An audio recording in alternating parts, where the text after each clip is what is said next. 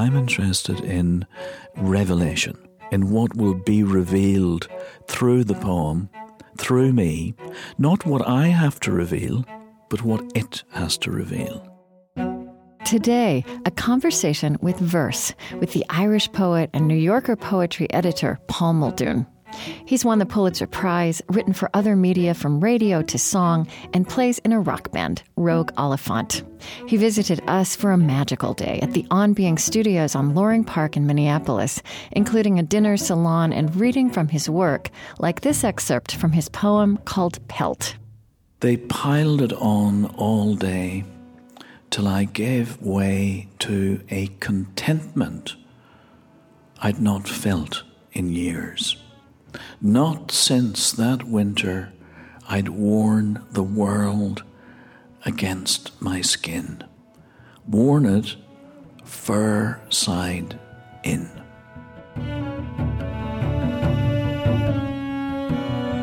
I'm Krista Tippett, and this is On Being. Paul Muldoon holds the Howard G.B. Clark Chair in the Humanities at Princeton University. He's been with The New Yorker since 2007, and he is the author of 12 major collections of poetry, including Horse Latitudes, Hay, and his latest collection, 1,000 Things Worth Knowing. So you were born in County Armagh in Northern Ireland in a Catholic family in the Moy. The Moy was the name of the village? The Moy is the name of the village. Mm-hmm. It's the village nearby. It's actually on the border of counties Armagh and Tyrone. So it's about halfway across Northern Ireland. Yeah. And we were actually in County Armagh, but the Moy itself is in County Tyrone substantially. Okay. And then there's a little village across from it, hamlet really, called Charlemont. Mm-hmm. So a small place.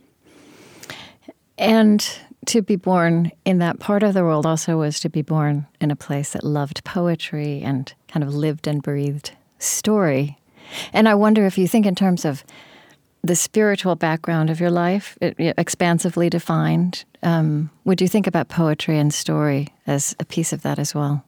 Well, I would say so, yes. I mean, I wouldn't have been conscious of that as a child. But of course, we were brought up in a culture where, for example, of an evening a knock might come to the door and a neighbour would be there and he would be hoping to come in, and he was welcomed in and he'd have a cup of tea at least, and then he, predominantly he, but a few women came round too, would perhaps sing a song or recite a ballad or a poem. So that was certainly, we were conscious of the larger literary tradition, I mean the tradition in its widest sense, including the oral tradition. So that certainly was part of the back of our mind too, or perhaps even the front of our mind. Mm-hmm. But way up front, I think, was the religious aspect. I mean, if one had said spirituality, that's what we would have been talking about, was organized religion. Right. And Catholicism in particular. You noted in another interview that the Celts had a god of eloquence, which I loved, Ogmios. I'm very interested in this question of what poetry gives voice to in us, what it works in human beings. And I've discussed this with poets along the way and musicians. How would you start to talk about what poetry as a form of expression and also its forms of language distinctively draws out? Well, it is a form of expression, of course. It is an expression of something within, as well as something without, and perhaps indeed the point at which the two combine. It's very difficult to find a decent metaphor for this.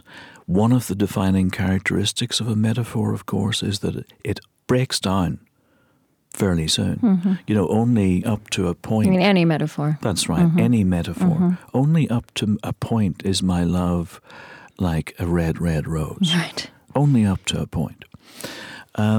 So to find a decent way of thinking about it, you know, the expression, let's think of what I would say to my students. I mean, the expression of, it's not as if one is setting out to express oneself. And I say that because ideally one has no sense of what is going to come out. As a poet, you mean? As a poet. Mm-hmm. Mm-hmm. It's not as if one has a point of view, I think, ideally, which is not to say, of course, that there are poems that don't present points of view. Not to say that one has an idea, which is, of course, not to say that poems don't express ideas. But that's not where we begin. We begin again from ignorance, from perhaps the germ of something, from a hunch, from a notion that if we take a couple of elements in the world and set them down, something interesting might happen. And gradually, as the poem, in this case, comes into being, what it's trying to do in the world gradually becomes clear. And it's only, in fact, as one comes out the other end of it, I think, ideally, that one realizes what it is. Now, of course, there are other theories of art. I mean, Bertolt Brecht, for example, would say, well, actually, we have to begin with the idea we're going to make a political point. Mm-hmm. And I absolutely understand that. It's not the kind of art making I'm interested in. I'm interested in revelation, in what will be revealed through the poem, through me, not what I have to reveal, but what it has to reveal, if that makes any sense. So I have no revelations at all. I know nothing. I'm not to be trusted on anything. But the poem may know something and may be trusted, actually, on what it has to express in the world. In my practice, others may think about it differently. And as much as you are, it sounds like perhaps surprised by you. There's a process of discovery for you of what the poem is. Totally. Right? There's got to be a process of discovery. And then are you sometimes surprised by that work the poem does in the world, which you also could not have intended, or how it lands in other people? Well, yes. I mean, part of the job, of course, is to try to figure out what its impact will be. As you're writing? As one's writing. All right. Because if you think about it, again, it's hard to find a decent analogy for this, but let's just take it that there are two people involved in the writing of the poem. There's the writer, who is appealing to her unconscious, to her profound sense of unknowing. And then there's the reader, who, as the poem comes into being, as I say, as one word puts itself after another, is trying to figure out what the impact of those words in that order might be, from a position of knowing, right? And it's the negotiation between these two, the unknowing and the knowing, that crudely put, would represent the positions of the writer and the reader. So the first reader of the poem is the writer herself. In a strange way, the poem is indeed only finished, only becomes completely what it might be when that other person comes to it. You know, one thing you said, I mean, you've done many different kinds of writing in your life. I have tried. Right, and you've written for radio, for example, and you've written for television, and you've written for music. One thing you've said about poetry that is distinct from other kinds of writing that intrigues me is that poetry doesn't build to the big idea like many other kinds of writing, but it starts there, that the poem starts where many kinds of writing would be winding up. I did say something like that. Of course, I have to think of all the things one has said, including all the daft things one has said, I'm sure, that I think I recognize what you're alluding to. I think that may have been that. There's a lovely interview in the Paris Review. I think it may have been that interview. Well, I mean, I can just ask you, like, how would you talk about how writing a poem is distinct from all those other kinds of writing? Well, actually, I think it's often most useful not to think of it as being all that distinct. I think one of the problems with the general perception of poetry is that we think it's special. And if anything, I think we'd be better served if we thought it was much more like prose fiction much more like theatre criticism or film criticism than occupying this kind of special realm, poetry land, you know? Yeah. Poetryville, where all bets are off, anything can happen. And again, I used to say to my students, and still do, if they listen to me, which is unlikely, of course, that I expect the poem to be at least as interesting as the film review in the next column. Mm-hmm. I expect it to, or at least in general, there's no particular reason why it wouldn't have a beginning, middle, and an end, generally in that order, though of course there are times when that's not what it needs, but and that it makes sense, unless for some reason it doesn't quite, right. You know, and that as much thought has gone into it as has gone into a film review, or the leader in the local newspaper, right. the op-ed piece, and that it actually, and one comes out the other end of it thinking, that was interesting. I'm glad I was in there. I actually learned something in there, you know, not necessarily about whether or not the economy is healthy, but perhaps something about a way of looking at something that one hasn't quite seen before, a way of looking at a wheelbarrow, a way of looking at a plum in an icebox, some modest little shift in the world, but a shift, a revelation. And basically, if there isn't some kind of revelation, it hasn't been worth one's while to be in there.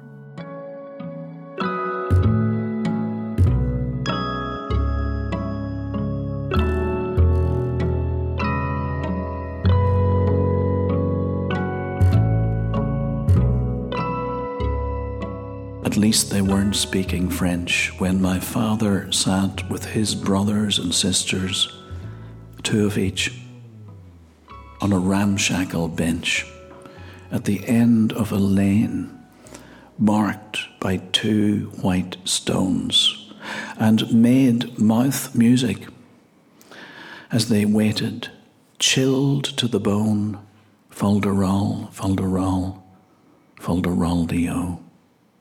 For the bus meant to bring their parents back from town. It came and went. Nothing. One sister was weighed down by the youngest child. A grocery bag from a town more distant still, in troth.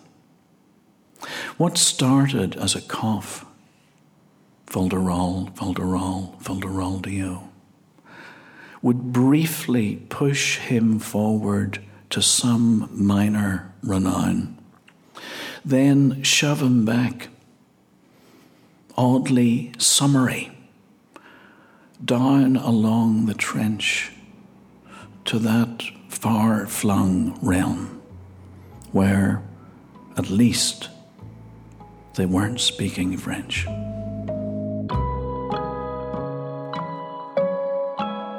That's Paul Muldoon reading an excerpt from his poem, At Least They Weren't Speaking French, at the On Being Studios on Loring Park. I'm Krista Tippett, and this is On Being.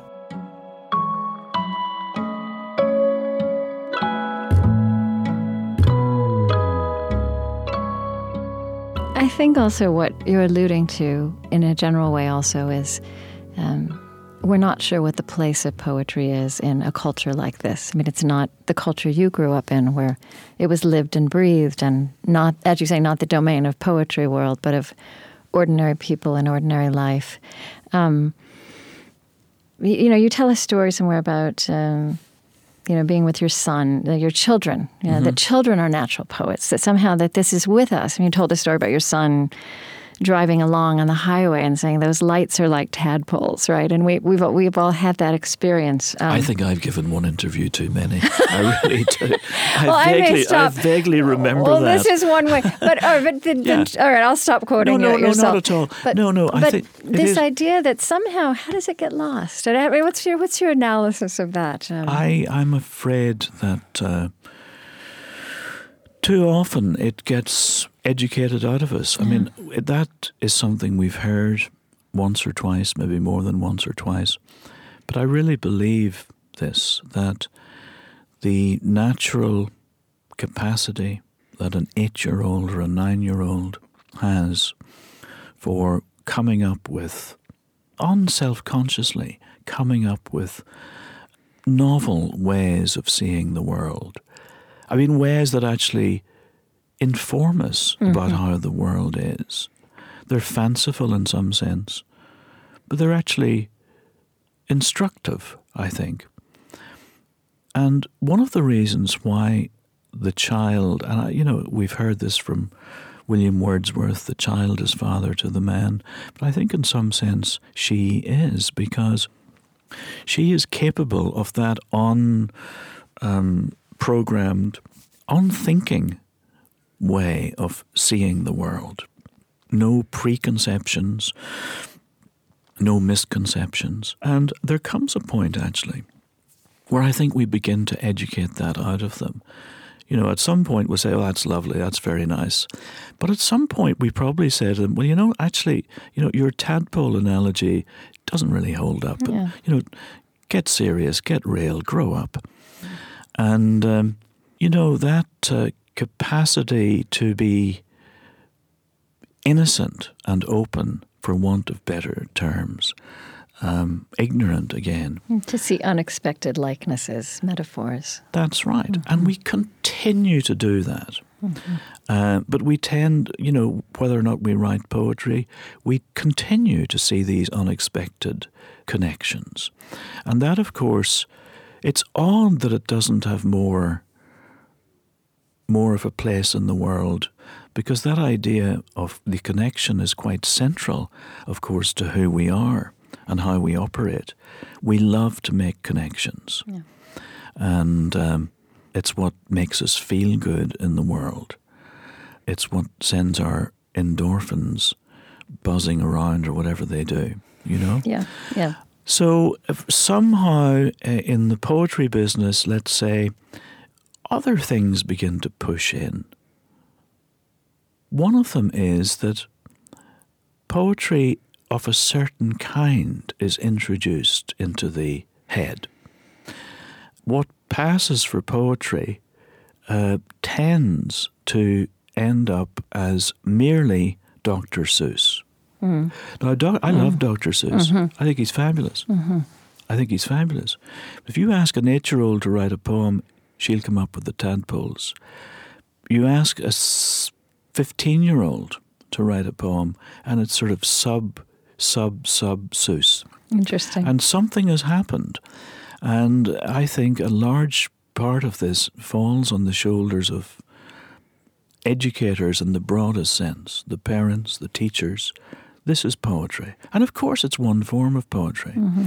But my own view is that children should be, insofar as we have any control over them at all, and of course as parents we know we have less and less, as it should be. But in some sense, I think we should be introducing them to Robert Frost and Lord Byron and Tennyson and Marianne Moore and Elizabeth Bishop and Emily Dickinson and John Donne. We should be giving them not quote-unquote children's poetry, but poetry. I think it's much more effective to give them Mozart and Handel and whoever. I mean, is that grown-up music, children's music? It's music. Yeah. Give them music. And I do think that, we are what we eat. And if you are given a completely Seussian diet, as I say, I love Seuss, but if that's all you're eating, there are going to be problems. And that compounds the problem. There are other aspects. Again, poetry is perhaps often overly taught. When the teacher comes round to teaching poetry, I think in many schools, not all, she herself is actually quite nervous about poetry. She has to show the child the intricacies of the poem, the great unknown territory of the poem that without the teacher, the child would get lost and wouldn't last a day. would die of exposure in the poem. Right. Without this fantastically prepared guide through the poem. And, I think as teachers we all run the risk of wanting to show how smart we are, and it's part of what happens then is that the child is convinced that a poem is never about what it seems to be about. It's always about something else. It's always encoded in some way. Inexplicable. Mm-hmm. It's never about what it is, what it seems to be about. And it's beyond us. It's beyond us. Mm-hmm. And the fact of the matter is, it is not beyond us. It's right there. And what has tended to happen, and one of the reasons why there may be a little difficulty with the reading of poetry in most cultures, actually, not only this, is that we have neglected to accept that to listen to music, you have to learn to listen to music. Now, we learn to listen to music by having the radio on 24 hours a day, by being bombarded by it in the mall, everywhere. So we're actually quite au fait with how music works. Right. We are absolutely au fait with how film works. When we go to see the new, whatever, blockbuster, we are very well equipped to watch it. And we know what it's alluding to, if anything. We know its structure. We recognize a flashback. We're able to come out of it and say, along with Rotten Tomatoes, I give that 80. Right, along with Siskel and Ebert, it's 2 thumbs up. Yeah. Or 2 thumbs down. With poetry, we have not had that exposure. Mm-hmm. It's as simple as that. And you're the poetry editor of The New Yorker. So I'm told. Which infiltrates poetry along with other kinds of writing and thinking and reviewing. As you said, it's next to the film review. It is, and that's one of the great things about that magazine. Yes. It's very rare in America. It's a fabulous magazine in many ways, including that way. And we have a difficulty, though. We have a difficulty, and the difficulty is that we're able to carry only 100 poems a year. What does able mean? Because of room constraints? Yes. Mm-hmm. And, there are 2 poems a week in the magazine, usually. Let's say 100 a year. And we know all too well that there are more than 100 good poems been written in this country. Many more. Many, many more. So what I think would be fabulous would be if the New York Times, the San Francisco Chronicle, the LA Times, whatever, the Boston Globe, if these newspapers were able, if they could just have at least a poem, if not every day, every couple of days, once a week, they wouldn't have to pay anything for it. They'd need to pay somebody to keep an eye on it, I suppose. But it would be to get the sense that poetry is not special. Right. That it's there as just another feature and factor and fact of life. Amidst all of our other ways of communicating, writing. Or being. And being. It would be lovely to think that people might be discussing the poem in the paper the way they'd be discussing the Mets score. Yeah. Yeah. Having said that, I really don't want to be part of too many more discussions of, the demise of poetry, the poor state that poetry is in. I mean, frankly, there are a lot of people writing poetry. There aren't enough reading it, but it's not necessarily an art form that is a death's door. I just don't think subscribe so to either. it. My experience, when we put poetry on the air in this radio show, is that people respond to it like they were starved for it all along and they didn't know it. It's not even it's not a discovery. That they understand it wasn't even optional. Well, I think that's why it's really our responsibility of the media outlets, as we call them, I guess, seems like a crass term, but it's our responsibility to give people that opportunity. You know, I want to tell you, I'm one of these people who cannot abandon the printed page, right? I still do all my reading in books. Same here. However, and even my magazines, but I stumbled upon the fact that when you read The New Yorker on the iPad, you can listen to the poet reading the poem, which is brilliant. So it's one of the few places I'm now going, to this mobile device for the reading, because it's both of those layers of the poem, which is so wonderful. Yeah, I'm delighted you enjoy that. And that indeed is the ideal way to experience a poem, is a combination of being able to read it and being able to hear it. Because there's always something of interest in how, in particular, the person through whom it came into the world delivers it into the world.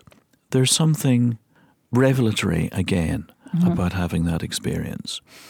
And, our first experience of poetry was, if we were lucky, was an auditory one. And while not all poems absolutely function as oral experiences, of course they don't, there are many that operate more for the eye. Most of them do, and mostly there's something rewarding to be had from that experience, I think.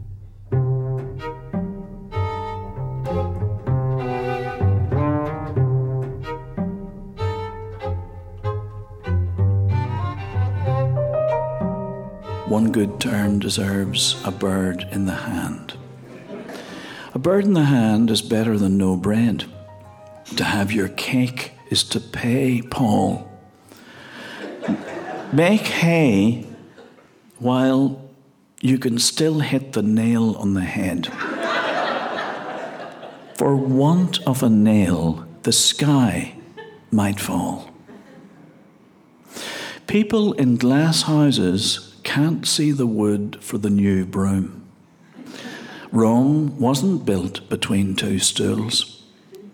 Empty vessels wait for no man. A hair of the dog is a friend indeed.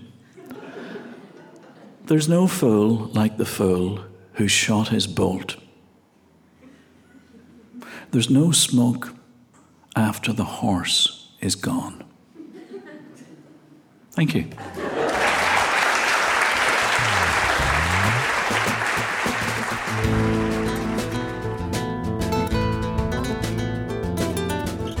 Find Paul Muldoon reading this poem, symposium, and others at onbeing.org. I'm Krista Tippett. On Being continues in a moment.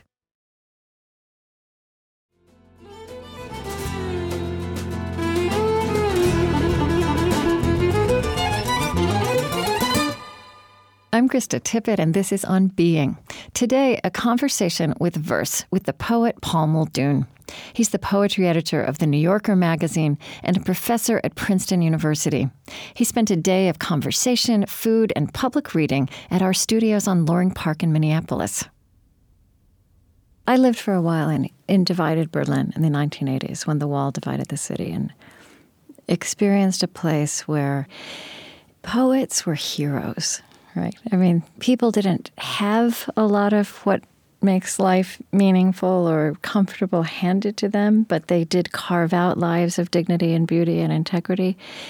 And in those spheres, poets were such important people. Poetry had it was cherished and it was also dangerous. And these poets sometimes got expelled. And I know that, I was last year at a gathering where there were poets from places like Sierra Leone. I mean, it's true across human history that in dark times, often, that this need in us for poetry, I think, rises to the surface, becomes more evident. Now, you are often called a poet of the Troubles, that you came out of Northern Ireland's trauma. I wonder how this might speak to where this country is right now in this early 21st century with so many large, open questions. I'm glad you think so. Yeah. Not everybody thinks that. Oh, well.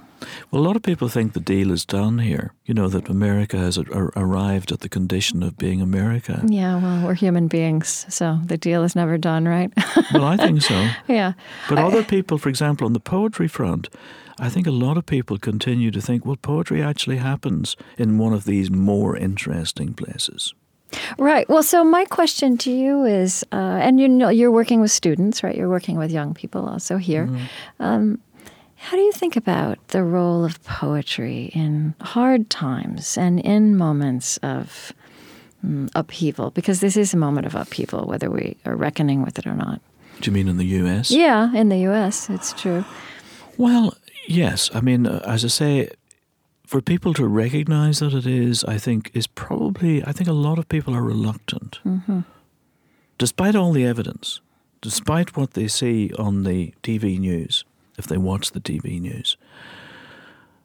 And there are many reasons why they could do well not to watch the TV news, because so much of it is bunkum. So and little of it is demoralizing and paralyzing. So little of it is news. Mm-hmm.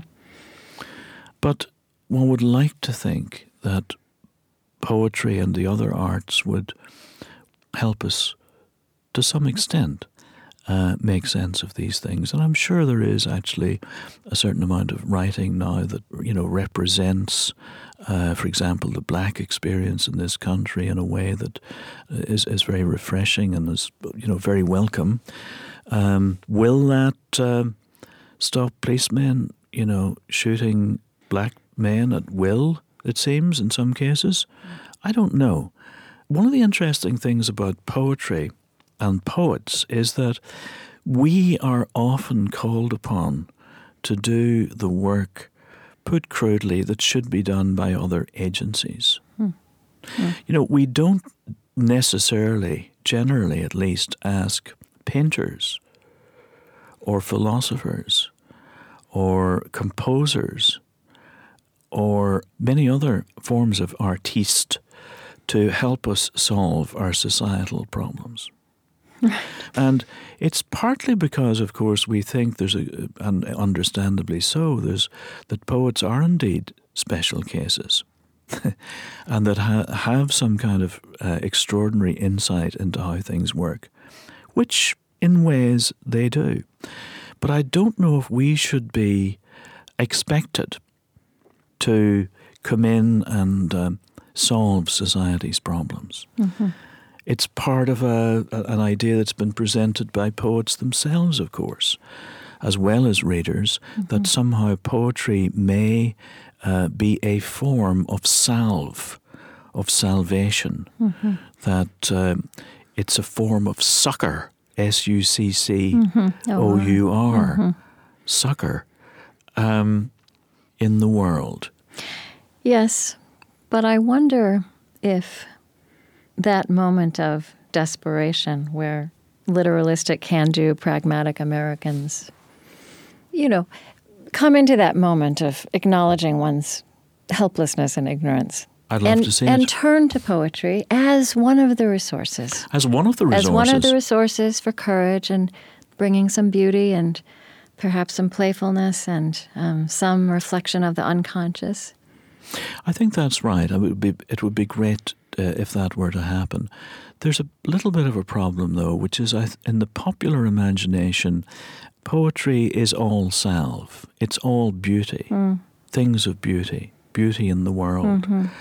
And unfortunately, for those who hold that position, if one actually looks at poetry, one realizes that more often than not, it's a representation of ugliness, of the difficulties of the world, the complexity of the world, and I think is necessarily so, because that unfortunately is the larger part of what we meet.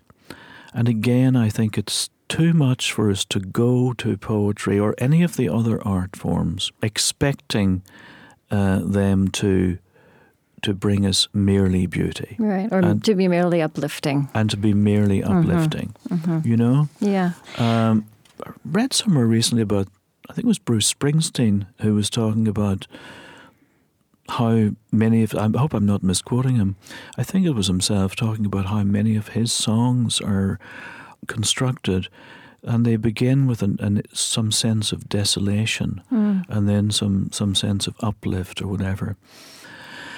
But desolation is part of the deal. Yeah, and I think that's a good example too, because I don't think this, whatever the uplift is, doesn't negate the desolation. Right? That's it's still right. there. That's right.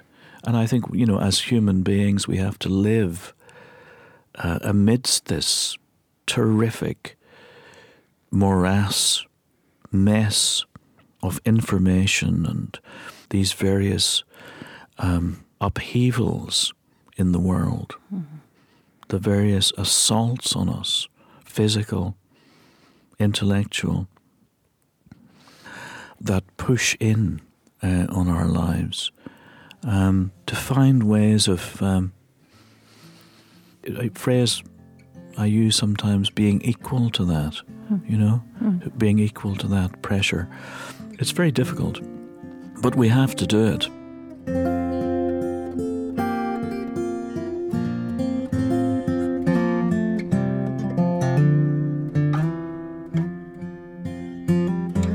In Armagh or Tyrone, I fell between two stones.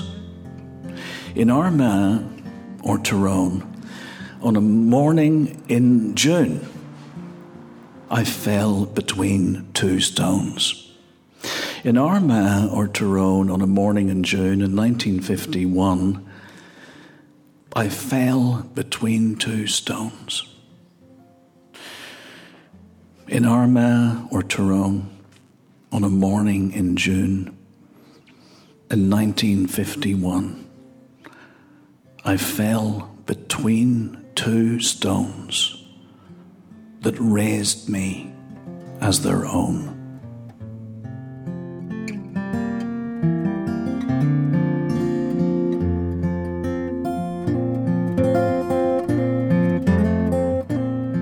Paul Muldoon with an excerpt from his poem, The Outlier.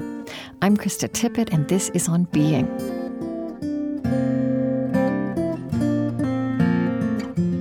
Song and music are important to you. You have a rock band, is that right? Well, I do try to write lyrics, and I've tried to write lyrics for various bands. Bands, come and go, and I love music. I was like many of a certain age, 64 now. When I heard When I'm 64 from the Beatles, it's, I suppose, like everyone else, perhaps themselves, they were thinking, that's a long way down the road. Yeah. But the truth is that has been part of our being, actually. And in fact, rock and roll is as much, I would imagine, I would be surprised if it weren't the case, if it's not as much an inspiration to my writing life as, Theodor Redke or any of the other writers whose names begin with R. Robert Frost. And we're almost indivisible from it. It would be very hard to distinguish oneself from all those noises that have been that have been in the air for so long. I think you make such an important point that that poetry and song are so much, to the extent that there's a border between them, it's very porous. And in fact, that, here I am quoting you at yourself again. That's all right. Someplace else, you talked somewhere about the fact that there's kind of a modern disdain of poetry that rhymes.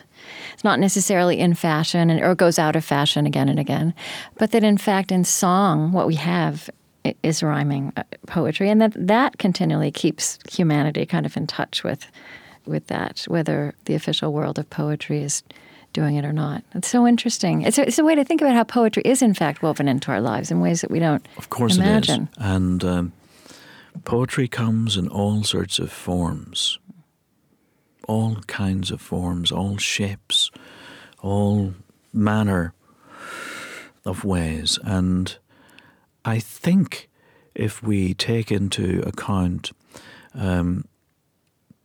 all the manifestations of poetry in the world,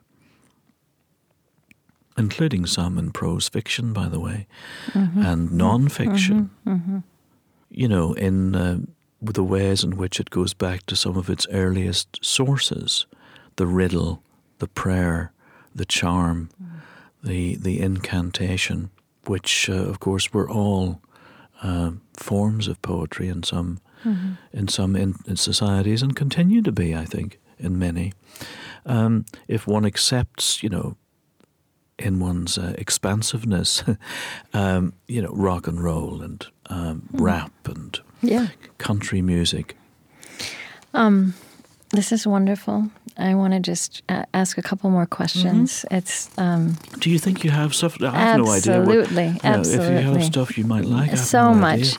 I wanted to. You can see I always have far too many notes. No, not at all. That's good. I reached out to a friend who is in Northern Ireland, who actually heads the Corrymeela community. Oh, yeah. And he's a poet, in addition to being a peacemaker. Mm-hmm. And I wanted to read you, where is it, what he said to me.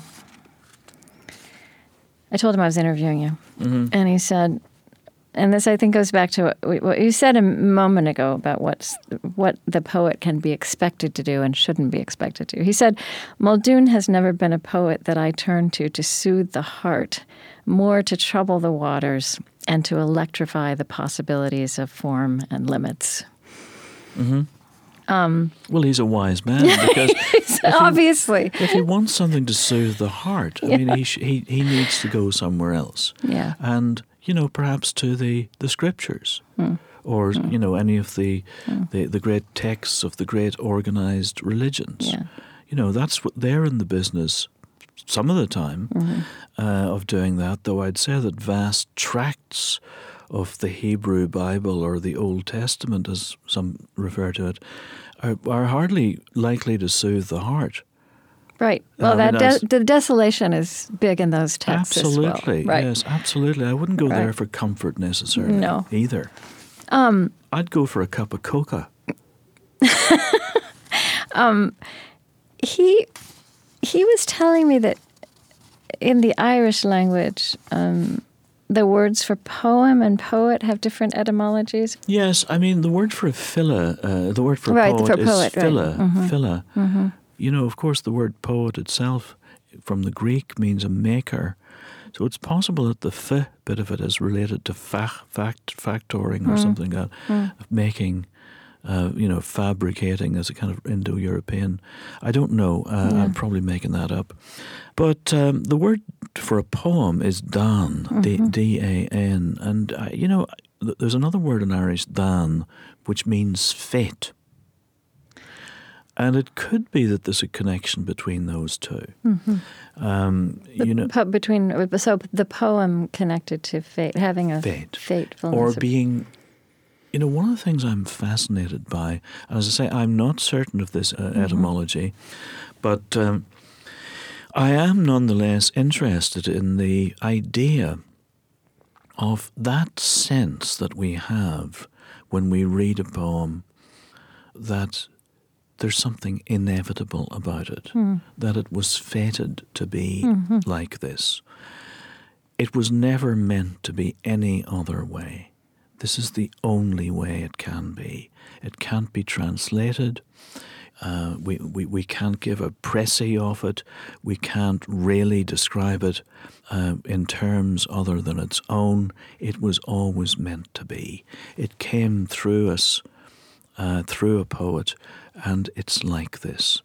And so that sense of the fatedness, the inevitability, and perhaps even the eternity of the poem. Let me just ask you. Sure. This is a large question. Sure. And I'm not asking you to answer it. I'll give you a little answer. Okay. It's just, the question is, how would you start to talk about, because this is an answer that would have no end, what your life as a poet And now that you're 64, as the song predicted, but you never thought it would be about you. What has your life taught you about, revealed to you about what it means to be human? Like, how would you start to think about that? Maybe what you're continuing to learn. What it means to be human. Yeah. That large existential question. Well, of course, when one's 16 and looking at the 64-year-old, one imagines that he knows something, is certain of something, that his experience really adds up to something, that his experience may be brought to bear on not any task, particularly whatever his area of focus might be, if he has one. And in my case, the thing I know now, and I'm sure this is true of many, is not even how little I know, but how I know nothing, in fact, And I thought I know nothing about anything. And the things that we thought indeed were verities. I think I'm right in saying that, ranging from Pluto being a planet through E equaling mc squared, about which there seems to be some question. Never mind the notion of the universe, which was a phrase we used when we were, from time to time. In fact, I think there was a Catholic newspaper called The Universe. At that stage, I'm pretty sure I'm right in saying we had no idea that it should really be called the universes, the millions, or is it billions of universes. So I think to try to take that in is almost impossible.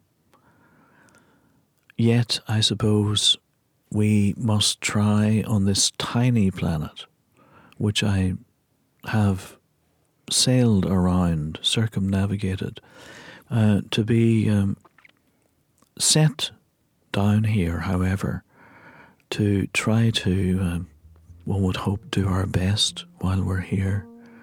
And I think really our impulse is to do our best, however often we might lose sight of it, and try to be kind-ish to one another while we're still here.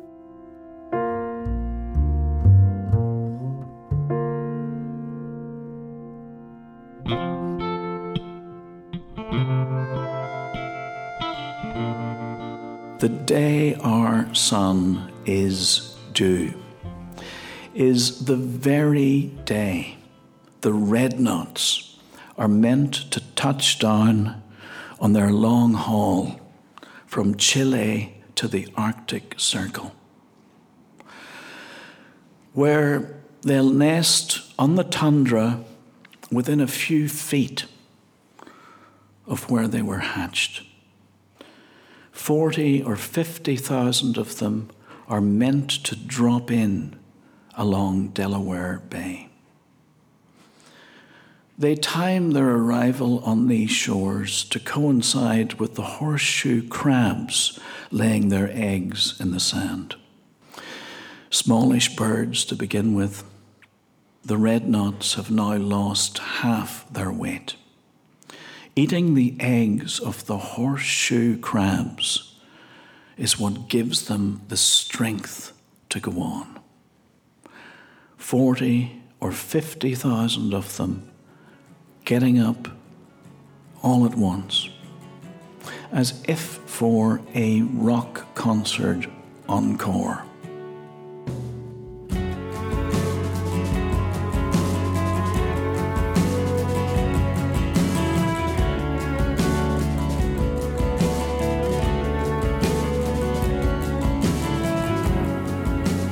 Paul Muldoon reading his poem Redknots. You can hear or watch him reading this and other poems at onbeing.org. Paul Muldoon holds the Howard G.B. Clark Chair in the Humanities at Princeton University. He's been poetry editor of The New Yorker since 2007, and he's the author of 12 major collections of poetry, including Horse Latitudes, Hay, and his latest book, 1,000 Things Worth Knowing.